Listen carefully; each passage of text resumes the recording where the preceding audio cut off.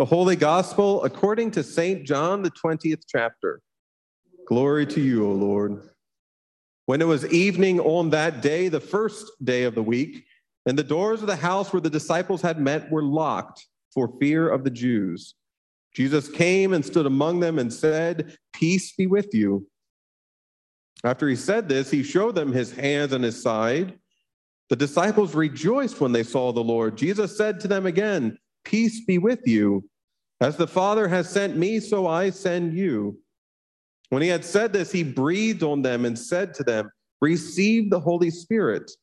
If you forgive the sins of any, they are forgiven them. If you retain the sins of any, they are retained."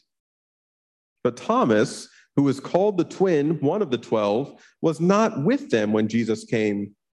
So the other disciples told him, "We have seen the Lord."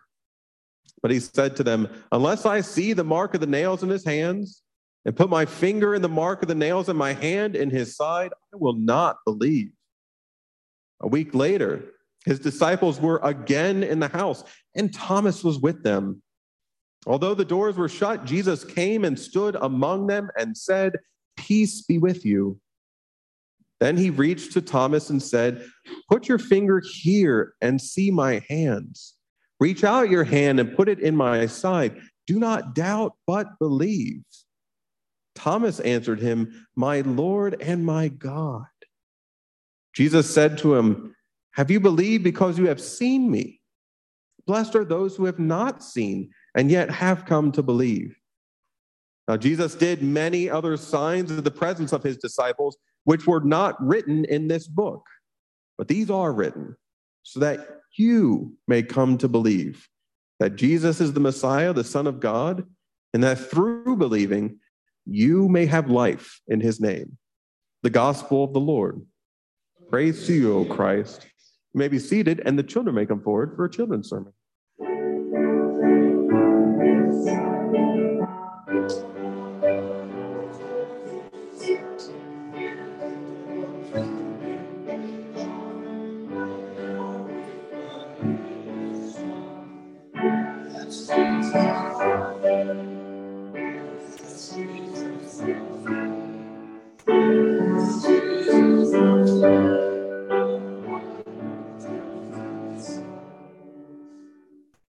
Good morning. How are you? Good. I've got a question. What's something that you have learned recently? What's something that you have learned recently? Nothing at all, huh? Oh, you've learned something. It doesn't have to be about church. It can be anything at all.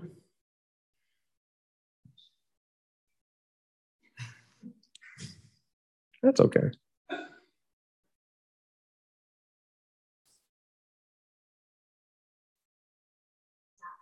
Learning how to play soccer. Nice.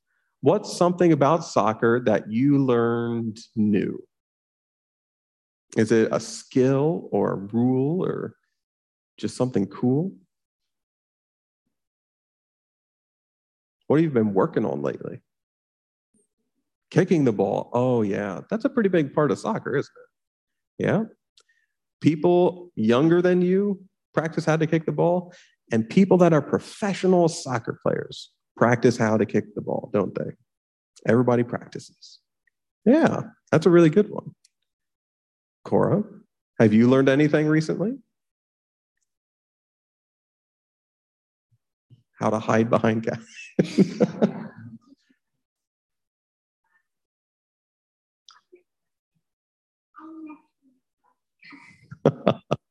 You are learning love and you're learning writing, aren't you?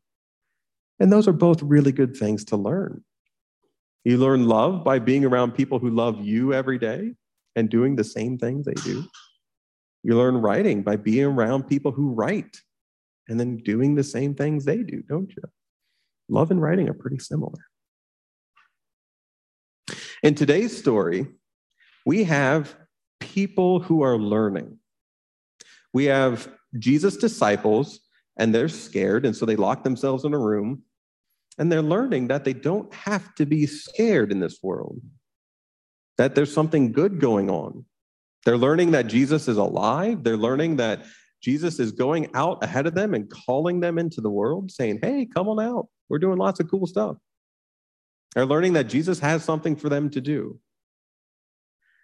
And then we have this really cool thing at the end of the story. That there's so many other things that aren't even in the Bible that they experienced. Can you look at my nose right here? Perfect. They're learning things that aren't even written down in the Bible. But some of the things are, so that we can believe and that we can see and we can understand. It's neat, isn't it, that so long ago, the disciples were learning in the same way that you are every day, new things about their world and new things about who you are with God. And they were learning things about love. They were learning things about grace. And they were learning things about going into the world and being just like God is, loving and caring, kind and forgiving.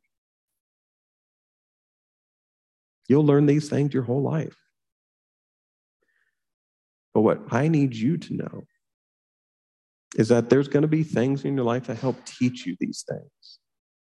Kind of like how Cora has people in her life that teaches her love, and how Callan has people in his life that teaches him soccer, and I'm sure love too. You're going to have people that teach you what forgiveness is like, and what grace is like, and what mercy is like, what lifting each other up looks like. So this week, I want you to pay attention to people who are teaching you love. And I want you to pay attention to people who are teaching you forgiveness. I want you to think of yourself just like the disciples. People who don't quite know everything yet. Do you know everything yet? People who don't quite know everything yet, but are learning and growing. You are disciples. Does that make sense? Should we say a prayer? Let us pray. Gracious God, we learn something all the time. Help us to learn good things. Help us to learn who you are and who we are. Help us to learn love and forgiveness, mercy and grace. Help us, like the disciples, to be disciples, people who keep learning you over and over and sharing it with the world. In Jesus' name we pray. Amen. Thanks for being here, guys. Go back to your seats.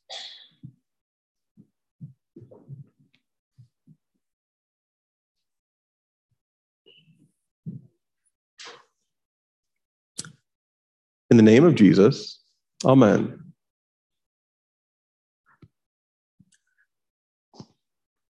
When my grandfather was in his 90s, he learned a whole new TV setup.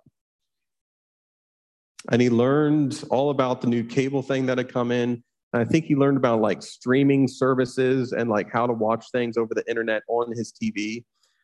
And he was a very good person of learning things over the course of his life. He taught himself so many things. He taught himself how to do basic maintenance on just about everything he ever owned. He taught himself how to do carpentry so much as he could fix his house and tables and chairs. He taught himself how to do all kinds of stuff. And into his 90s, he was still teaching himself how to watch the television. Many other people, much younger than he, just kind of tossed the remote to the side and say, I can't figure it out, I don't know. But he wanted to watch it. And his motivations were clear. He liked Ohio State football. He liked the Cincinnati Reds. And every once in a while, he might check the weather. Those were his motivations. So he found a way to do the things he wanted to do. He found a way to grow. He found a way to learn. He found a way to be where and how he wanted to be. And when I saw him learning how to do the TV with this giant, you've seen those remotes, right? The buttons are like this big around with that giant remote in front of him. I thought, hey, that's kind of how I want to be. The disciples today are learning. Now, learning takes place in all kinds of different ways in our lives. Sometimes we learn when we don't want to learn. We are drugged through the process of coming to grips with how our lives are changing and how the world is changing and how situations change.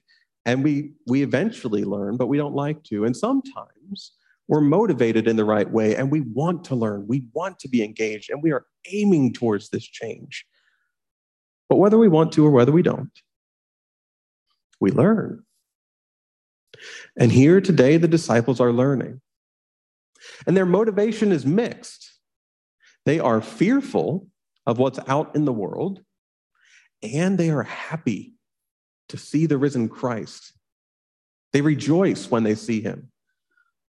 The first time they see him, Thomas isn't with them, but everybody else is. And they see him and they rejoice when they hear him, and they have this breath breathed on them. But they're not done learning yet, because they've learned the rejoicing part, but they haven't learned the go out part yet. And so Jesus appears again, and again, they rejoice when they see him. And Thomas has this great moment of my Lord and my God, understanding what it means that Jesus has risen from the dead. And they're still not quite getting out there. It takes a while for them to get out of the locked room and out of fear. But their motivation eventually overwhelms that fear, doesn't it?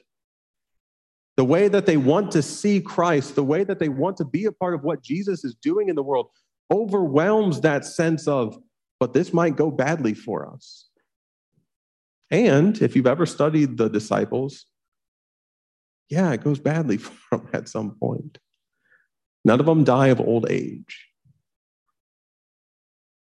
But there's something in that moment, something in several moments that helps them go from locked inside to out in the world. And I don't know if their motivations were as simple as my grandfather's or if they were much more complex. I don't know if they ever got over that fear, or if at some point they had such a great faith. I don't know what they felt each step of the journey. All I can tell you is that their behavior changed, which is the only sign of learning, right? At one point, they're locked inside, and at another point, they're not. Something changed. As always, this gospel is for us all. There are things that we will be learning well into our lives. Some of them repeated over and over, day after day, and some of them we're learning new in a way that we've never seen them before. But over the course of our whole lives, we will always be learning things of faith, learning things of life, and learning how the two connect. And in our learning, there will be times when we are scared and we're fearful and we don't know what's about to happen, and we want to just simply lock ourselves up or hide ourselves away, go into the cave, go into the silent point, go into all the places that every prophet, that every person of God, that every disciple, that everybody has found themselves in at one place or time. And then there will be times when we simply want to see things different. We want to see things change. And our motivations will overwhelm what we do not quite yet know. And we will learn and we will grow and we will be hungry for this. We will ache for this. We will yearn for this. And we'll swing back and forth our whole lives long between what we want to change and what we don't, between growth and stability, between the known and the unknown.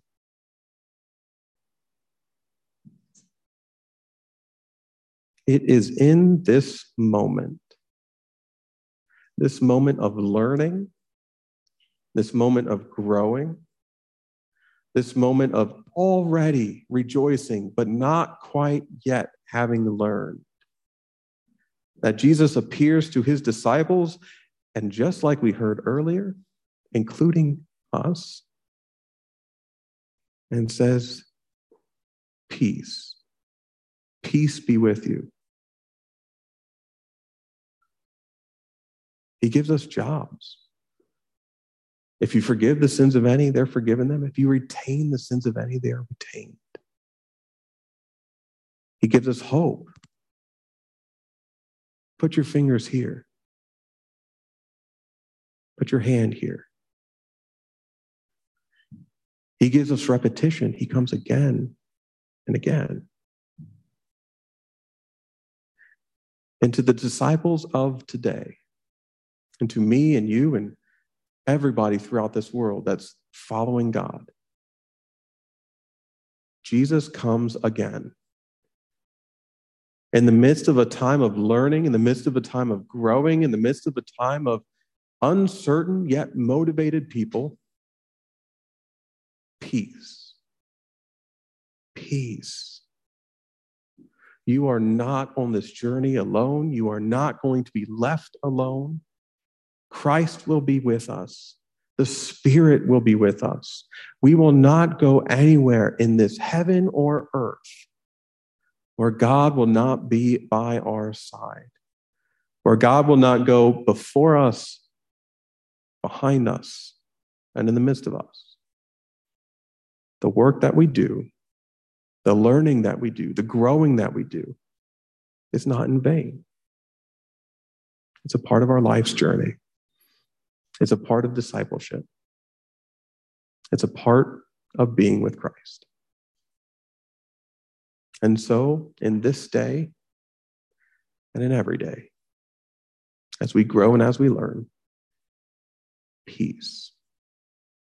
Peace be with you. Peace be with you. Amen.